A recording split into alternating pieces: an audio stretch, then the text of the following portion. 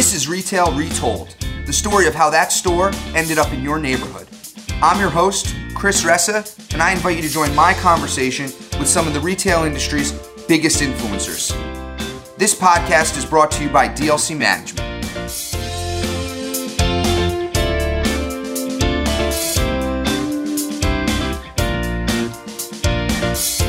Happy New Year, everyone. It's December 30th, 2019, 2 days before January 1, 2020, and we will embark on the new year. I'm in the office today working on some of our strategic plans, buttoning up some things, and just brainstorming some ideas, working with the team today, and excited to get the new year rolling. On today's podcast, I have for you Seth Hirschel. Seth is the Chief Development Officer for Salsa Fresca. Salsa Fresca is a tenant of ours in Beach Shopping Center in Peekskill, New York. And I think you're going to learn a lot of interesting tidbits on this episode about how a QSR brand got started, how it ended up turning into a dominant regional player, and their plans for the future of how to grow this nationally. So we're going to talk about the story of their location in Bedford Hills, New York, but I think you're going to get an overall high-level perspective on a growing QSR chain that is about to push the pedal to the metal to go national. So looking forward to it. Everyone have a great new year and enjoy the episode. Thanks. Seth, you're the founder, correct? I'm one of the founders. I'm not the CEO. I'm really the development officer. Okay, you're the development officer and one of the founders. And so how many founders are there? There's three. So it's myself, Marc Miles, who I believe you've met, and John Tucker. And Marc is effectively COO. He's really running the day-to-day operations. You know, the district managers report to him, the general managers report to district managers, and down the line. And John Tucker is really the chief marketing officer. He really maintains the brand, the vision, the standards, the look, the feel, website, social media, etc. And I'm really chief development. And as a group, we act as a board. So we don't have a named CEO, but we work together to make decisions that a CEO would make. And then we have a fourth partner who's really an equity arm who has helped extend debt and equity to the business really from the beginning, from our second store. The first store, the three of us as founders bootstrapped and built together. We learned a lot. And then starting with the second store, we brought on this equity partner who's been with us since and has helped us get to 10 stores. And are all the 10 stores today corporate? Yes. And so you guys have 10 stores through you. What's your background that you decided to get in the QSR business? My background is really in management consulting. So, before Salsa Fresca, I had a software company. Before that, I worked in a management consulting company in the city called Sapient. And it was funny, I was just thinking, as we're rolling into 2020 and another decade, I was reflecting on a lot of my initial work out of school doing Y2K work, and that's when I was in management consulting working at Sapient. And we were trying to solve all the world's problems as the millennium was rolling over and everybody thought their systems were going to come screeching to a halt. So we did a lot of testing around that. All that really translates to is a background in understanding systems and analysis. And I did that for almost 10 years between management consulting and having my own software company. And I started to invest in operating businesses in the form of health clubs initially. And then a friend presented me with this idea of Salsa Fresca. It was John Tucker. He had just come back from San Diego. He had spent 6 years living out there and enjoying the regional cuisine. He's a Westchester guy originally and came back and said, something big is missing here. And it looks like a burrito or a taco. And everyone here is still eating deli sandwiches and Chinese food and pizza. And we need another food group. And so he saw that I had the software company and some health clubs and said, why don't we try this? I have an idea. And he had the name Salsa Fresca. He had the initial menu. He had some pictures of some storefronts and some things he liked from San Diego. And at the time, Chipotle really wasn't here. The Nationals really hadn't made it to the Northeast. They might have had a store or two, an outpost in Manhattan, and that's about it. I really had no business being in the QSR world. And neither did John, other than he had a passion for it. He had worked in a restaurant or two as a kid, but we didn't have the specific background. we understood what it took to build a business. I certainly did. I had done it a few times. And we sat down and we said, let's give it a shot. Let's build a store. Let's bring in the expertise we need. So we interviewed and hired someone from the Culinary Institute of America up in Hyde Park. And he had spent years in Mexico and had the San Diego kind of Mexicali vision we were looking for, and helped us put John's ideas to recipes and paper. And we opened up our first store in Dutchess County in Millerton, New York in 2009, about 10 years ago now. So we learned a lot from that store. And we knew that we were opening it in a pretty small town. And we all happened to live near there at the time. So we were able to kind of have eyes and ears on the store and make changes that were necessary as we watched customers experience the product. And we learned a lot. And about 2 years later, we felt like we were ready to open a more mainstream location. And that's when we started focusing on Westchester County. And our first store in Westchester was in Bedford Hills, New York. And that continues to be one of our top performing stores. That's where I live. So that store is in my main shopping district. And I actually grew up around here. So I feel like I really knew the lay of the land and where we should be or shouldn't be, and helped define that initial site. And it was important to us because that store had to outperform our original store. It had to show that the concept had real legs. And it was kind of make it or break it for us. You know, the original store did fine, but it was in a small town in Dutchess County. So it was really just carrying itself. And we called it a proof of concept and basically said, you know, if Salsa Fresca can make it in this small town with a population of 3,000 people, it can make it anywhere. And we'll learn our lessons and sharpen our teeth on this store. And then when we're ready, we'll go a little more big time. And big time for us, you know, at the time was something like Westchester County, even northern Westchester County. So that Bedford Hills store was important to us. And basically, I thought then, and I still think now, that food attracts food, and being near other popular food businesses is a good place to be. So I identified the shopping plaza in our town that had the go-to pizza parlor and the go-to bagel shop. And that's ultimately where we chose to locate Salsa Fresca, non-anchored plaza, but across the street from the best price supermarket in the area, which really acted as our virtual anchor. That was the first, I'd say, real store, the first store beyond a proof of concept. And that acts as our oldest store now. When the lease renewal came up for our Dutchess County original proof of concept store, we did not renew. We effectively moved that store to another location. It had lived out its initial 5-year cycle, and that was good for us. You know, we didn't really need, we had proven the concept at that point and didn't need that store. So you went to Bedford Hills. You said food attracts food. And over the last decade, the restaurant industry has been on fire, right? In particular, QSR. There's a huge competitive landscape. Are we getting to a point where there's too much? I think certainly some segments are oversaturated, and you're starting to see some consolidation, or kind of a race to the bottom, race to the top, whatever you want to call it. I think that sometimes it depends on the food type. It depends how much demand there is for the food type. I see a lot of niche-y food these days, you know, starting to see like Mediterranean QSR. And I happen to love Mediterranean food, but I'm not sure how often people eat Mediterranean food. You know, I'm not sure if it has the popularity to have longevity. And it's exciting. It's different. People think, oh, could this be the next big thing? Is this the next Chipotle? Is this the next Jersey Mike's? And my thinking on that is it's probably not. It's too much of a niche. It's interesting, might work in urban centers, metro areas, but it's not going to work everywhere. But pizza works everywhere. Mexican food works everywhere. Sandwiches work everywhere. And then it's just a question of saturation.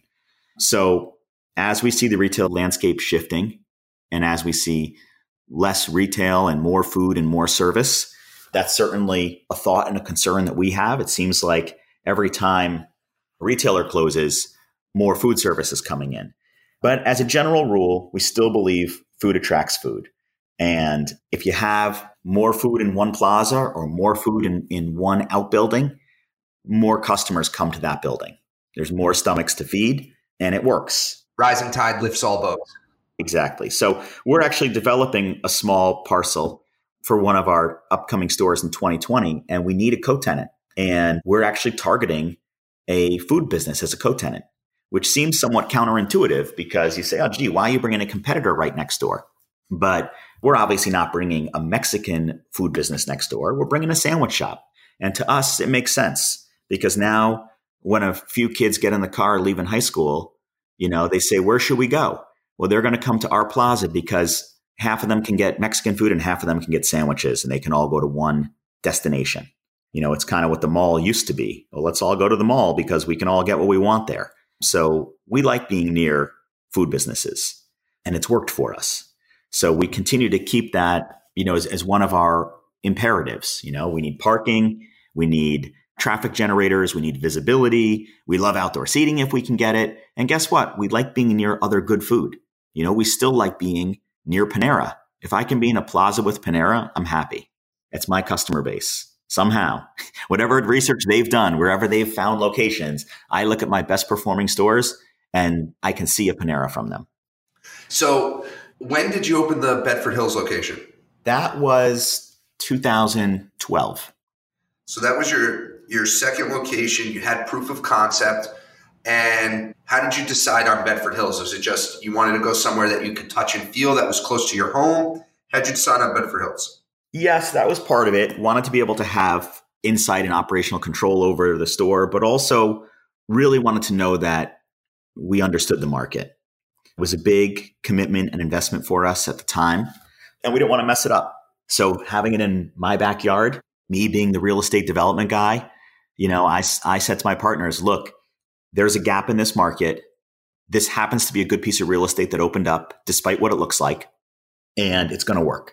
And the guys looked at me and everyone kind of felt like they were rolling the dice. And I said, I have confidence in it because I know it. I'm comfortable with it. And we still have those discussions depending on different markets we look at. But as we're growing out of our home base, those discussions get a little, fuzzier and fuzzier, which is why we're, trying to take the next step with our site analytics as well. So this happened to be my backyard. I knew where we should be. And I knew the co-tenants I wanted to be near as well. And I knew the visibility I needed on the road that we were locating on. It's a relatively busy road where it's easy to get lost if you're in a bigger plaza. So we chose a smaller plaza where we could be closer to the road. We chose a business that happened to have some existing non-conforming signage that we'd be able to benefit from. So our sign is bigger than everyone else's sign and bigger than you can get today. And we knew as a new business in this market, we would need a lot of visibility. There was also some benefit to me being in the community, in the market. I'd be able to promote and advertise the benefit of this new local business more so than if it wasn't in my town. So there were several benefits. They all kind of stacked up, and we looked at each other and said, okay, well, let's make Bedford Hills our first location beyond the proof of concept. Wow. So there's a lot of takeaways there for me. So one, clearly the local expertise being you live there was paramount in the decision, right? And knowing the community and having the support of the community because you're a local entrepreneur, that always bodes well for businesses. Two, really deciding that you wanted to be big fish, small pond instead of caught in a large center and benefiting off the co-traffic to that. You wanted to be in a small center where you were visible, high traffic, and then you said something that was, fascinating, which was you actually sought out a location that had a grandfathered non-conforming sign. And so we have shopping centers all the time that if we were to build a new sign, it would be much smaller as municipal codes have changed, but the sign you have is grandfathered in. And so that actually played a part in the process of choosing the location. Yes. And it still does. We talk about visibility, and visibility is key. So we talk about the signage. We make signage part of our lease negotiation. We rule out locations because they don't have good visibility, either because they're buried in a center or they're buried in a corner of a center, or because their signage is just substandard to what else is in the center, or because there's no more pylon signage available at that center. So we're not going to get it if we're going to get on a list and we say, well, that's not good enough for us. Guess what? We need the pylon sign, even though we're only taking 2,000 or 2,500 feet. So signage is important. That actually goes back to John Tucker, my partner. He had owned a sign company prior to founding Salsa Fresca, and actually met him through owning my health clubs. he was my sign guy. He was the guy who would come out and replace the signs, put the pylon signs in the ground, do the in-store signage, etc. And he really has an artistic and marketing background. And he said, it's funny, he said, I put signs up all day. And he said, when I put the sign up for a new business, I can tell you on that day whether the business will succeed or fail. And obviously there's a lot that goes into that, whether it's where the business chose to locate, what the sign looks like, what the logo looks like, what colors they're using, his brief interaction with the business owner or manager. But he felt like he had a knack for that. And so he's always been an integral part of that process, defining whether our visibility is sufficient and what will Salsa Fresca look like? Does Salsa Fresca fit in this location? We always do a series of comps to help visualize what stores will look like in specific locations. And he spends a lot of energy developing those comps and circulating them to our group. And that becomes part of our decision-making process, whether we want to proceed with a potential location. And so how big was this location? 1,600 feet. And so I guess things have changed a little bit, right? Because we did a deal and you're in our beach shopping center in Peekskill, and that's a little bigger. That was your 7th location. When you decided, what were some of the learnings you took from the Dutchess County location that you brought to Bedford Hills? What were some big takeaways that led to choosing the location that you chose in Bedford Hills?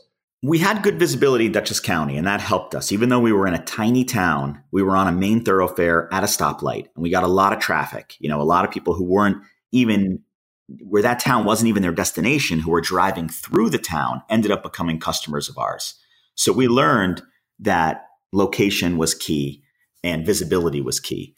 It was a new development that we moved into. It was at basically the corner of Main and Main in this town on the main state thoroughfare that went through the town that acted as a north-south segue to other areas. So that's something we definitely learned with the first location. And John had spent extra time and energy on signage. We replaced additional storefront glass to get real visibility right into the store. We convinced the landlord to build a beautiful stone wall right in front of the building to really create this kind of gateway effect, to the property that made the whole property feel attractive. That all contributed to our success in that original proof of concept location.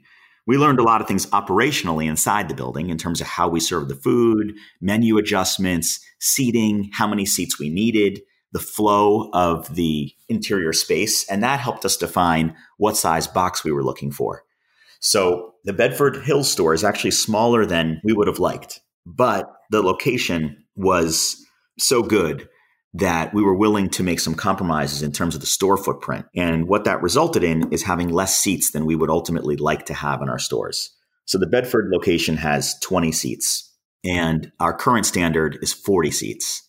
And Bedford gets jammed up. There's times where there's not enough seats in the lobby, and people get their food to go. I think people are flexible, especially in the QSR world. It's not like we have to seat them for them to buy our food, but it does have an impact. And that's probably one shortcoming of the Bedford store, is that it's too small. And what we learned from Bedford is that we need more seats. Guess what, guys? We need 40 seats. Come hell or high water. That's a rule now.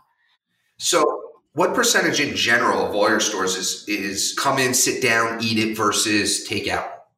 It varies based on the market, but generally speaking, we call it 50-50. Our breakdown between lunch service and dinner service is generally 50-50, and our breakdown between dine-in and take-out is generally 50-50.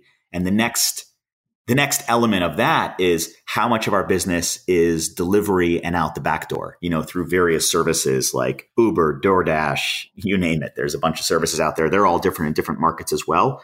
Or customers using our own app or online menu services. So we see what our competitors and the bigger players are reporting and targeting. And it sounds like overall, everyone's working towards this 10% threshold, that 10% of the business will be online in one way or another.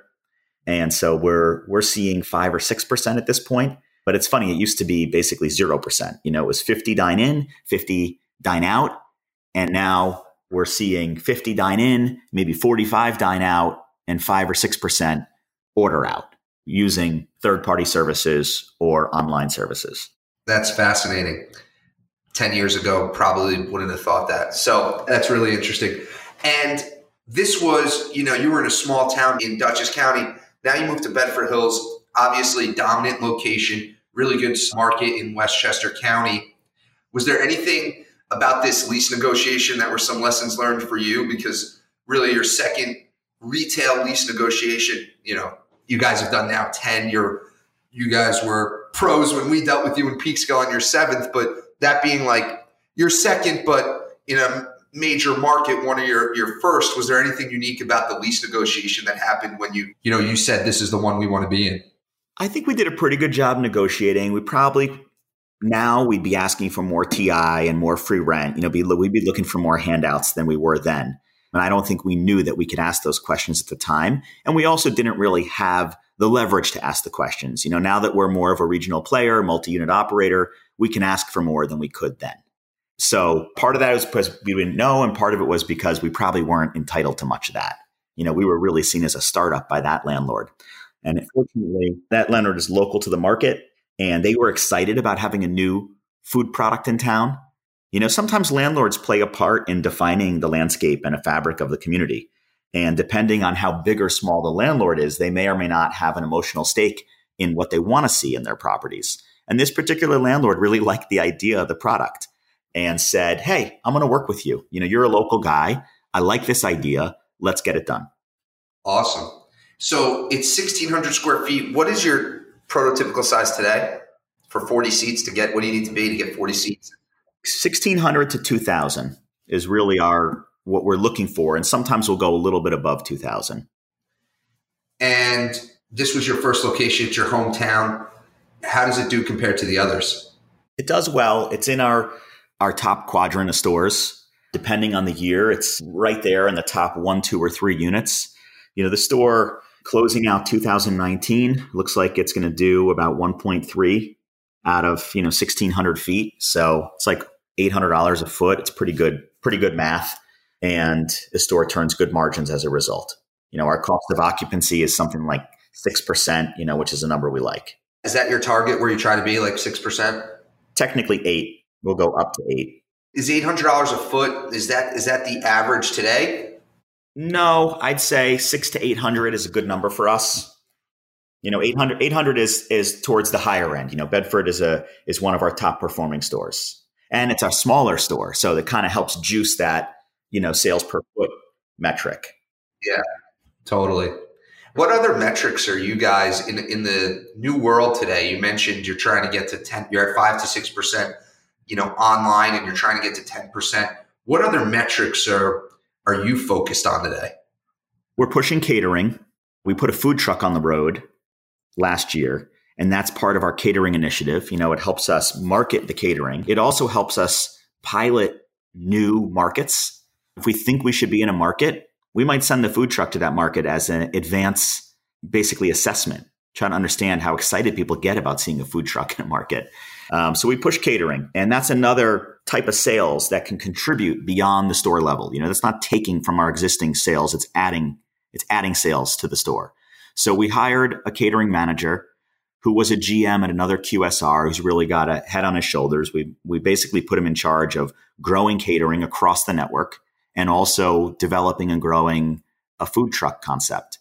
So now we have a food truck on the road. We're talking about adding a second food truck or at least a food trailer this coming year.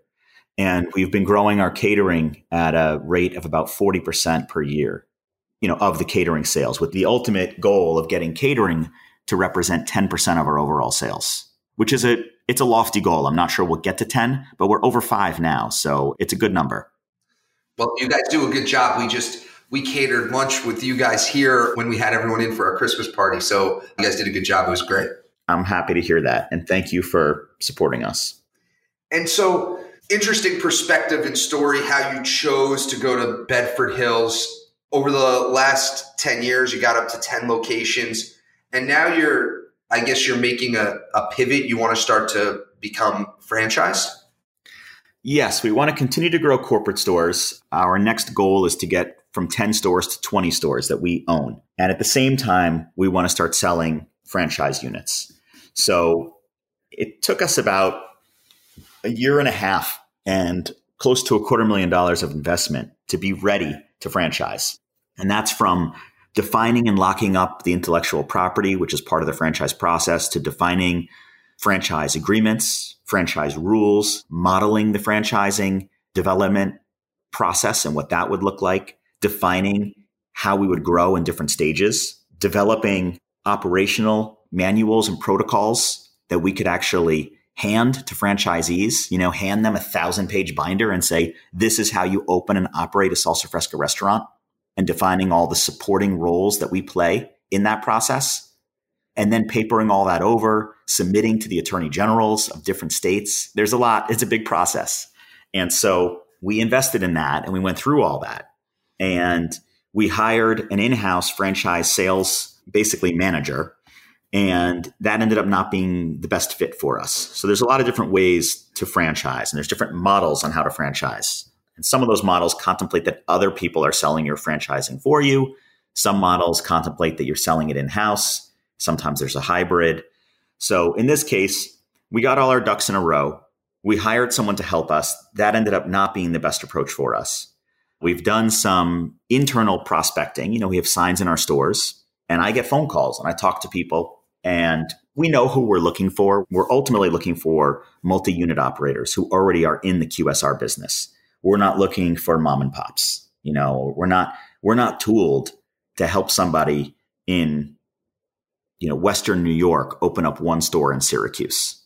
We're looking for somebody who already has a network of 20 Wendy's, 30 Pizza Huts, where they have infrastructure, boots on the ground, experience, resources, capacity, and they're really just looking to diversify their portfolio of food businesses. Because to a lot of those guys, these are just widgets. They have an infrastructure and they're looking for diversification. That's a big theme with multi-unit operators today.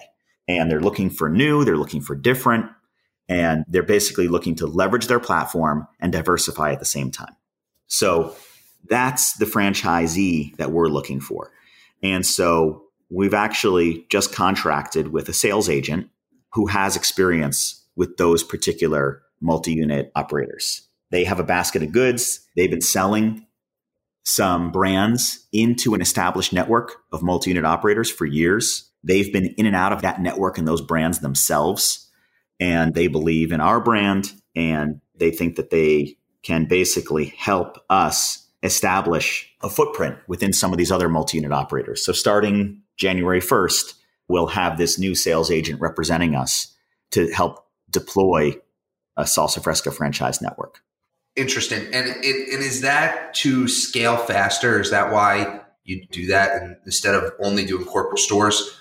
Yeah, listen, what we say internally is it's the best way to multiply Salsa Fresca by America. We can't be everywhere. We can't be everything to everyone. We have local knowledge, which is great. We get our market, but other people get their markets better than we get their markets. We get our food. We have established a brand, a process, and a product. And we know our home market. Those are the things we're good at. We don't know the South Florida market like someone who's operating 50 units in South Florida. But we know our food, and they can taste our food and say, gee, I really like this. I'd love to bring it to South Florida. And we say, okay, well, let's do it together. Let's collaborate. And we think that's the best way to do it. It might take us 50 years to get to South Florida otherwise, growing organically. Like In-N-Out Burger hasn't made it to the East Coast yet, right? They're entering their third generation of operations. Makes sense. Pivoting a bit, though, if you're a multi-unit operator, this could be a plug or a tough question. There's tons of competitors in your space, but there's three large national ones that are everywhere. There's more than three, but there's, the ones people think of a lot are Chipotle, Moe's, and Qdoba. Moe's and Qdoba have franchised as well. Why Salsa Fresca over going to one of those two? Right. Good question. And it's one we're prepared to answer. So every business, every product has differences, right? And if the product stands, there's always room for more brands, more competition in a space. And I think a good example of that is hamburgers, right? We've had McDonald's and Burger King and a few others for years and years and years and years. And all of a sudden, There's room for Five Guys. There's room for Shake Shack. There's always room for a better product. With Salsa Fresca, our product is fresh. Our product is made in our stores every day. Our salsas are made in our stores. Our braised beef is being cooked in our stores, from chopping the meat to taking the braised pork and beef off the bones by hand. And we say it really starts and ends with the food. Our food product is excellent. Our freshness is paramount to our brand. We've developed our process in a way that dictates that all food is made fresh in store at the local level. There's no commissary model. There's no par cooking. There's no pre-cooking elsewhere. And that comes through in the food. And I dine at other fast casual Mexican restaurants. I like some more than others, but I'm confident that our food rises above. And I think that that's what wins at the end of the day. Our store design is nice. We have a commitment to the environment, which I think it's certainly important to us. And I think it's important to our consumers as well. And we round out the brand with some other nice look and feel and nice things that we do. But it really is all about the food. And if our food is good and our food wins, then we don't have to worry about the competitors, whether they're major or minor competitors. Well, one of the things that kind of came to my mind as you were talking about that, and you mentioned the commissary. So I imagine you guys aren't going to ghost kitchens anytime soon, given the fresh that you're talking about in your food. It's interesting. We talk about it just conceptually, but we like having customers. We like having presence. It contributes to our brand. We don't want to hide. We don't want to be in a warehouse setting, pumping food out some back door that goes into a car. We want customers coming in the door, seeing our food being cooked, enjoying the experience and participating in that. So we certainly participate in the online food services and we're subscribed to the various apps to help benefit our customers who aren't able to come or prefer to have delivery. But that's not a direction that we plan on taking in terms of our primary focus. Got it. Well, listen, Seth, it's been great. The last part of this podcast is called Retail Wisdom.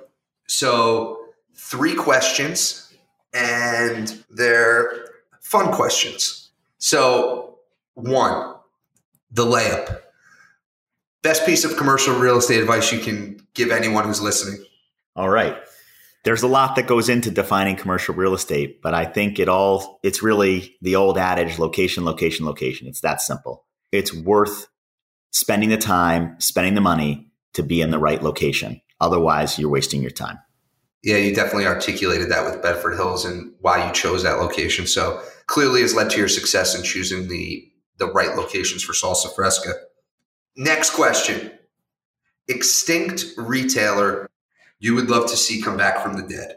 Well, for my kids, I would love to see Chuck E. Cheese come back because it's something I remember from my childhood as a fun place to go. And I found myself trying to describe it to my kids at times, and they just don't exist anymore. Have you been to a Chuck E. Cheese recently? Have you seen them? No, I can't find one. They are still around. They're a tenant of ours. We love them. Send me the location. I will send you the location. You got to go. But, I don't know if they've opened a ton of new stores, but they're still around. And in a lot of our centers, they're doing well. But I will send you our location. There's one in Orange, Connecticut that we have that is not too far from you guys. And we'll have to get you and your family there. Okay. Maybe that's a funny one to mention, but it is what comes to mind. Understood. Last question.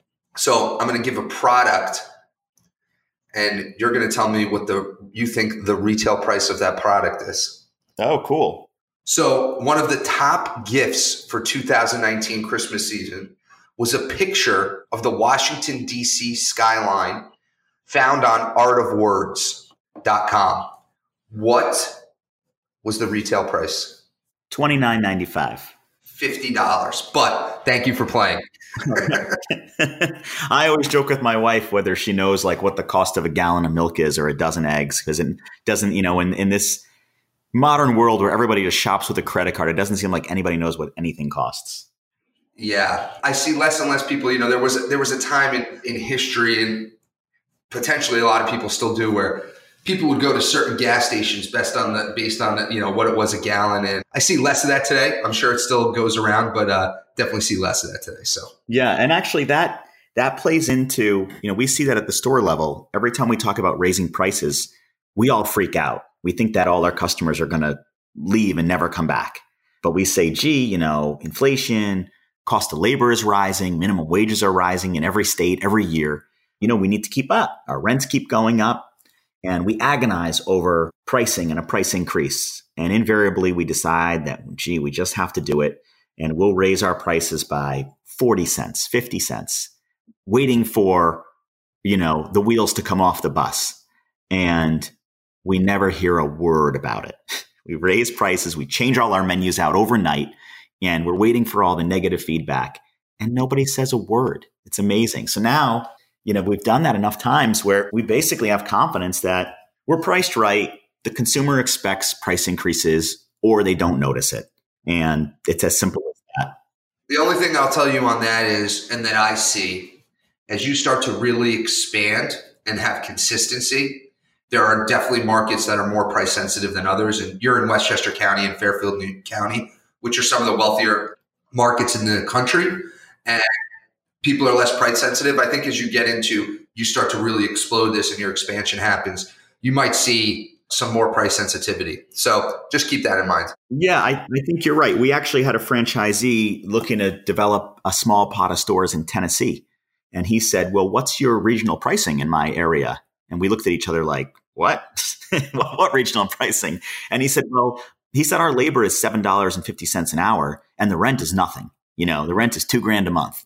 So he goes, things cost less down here.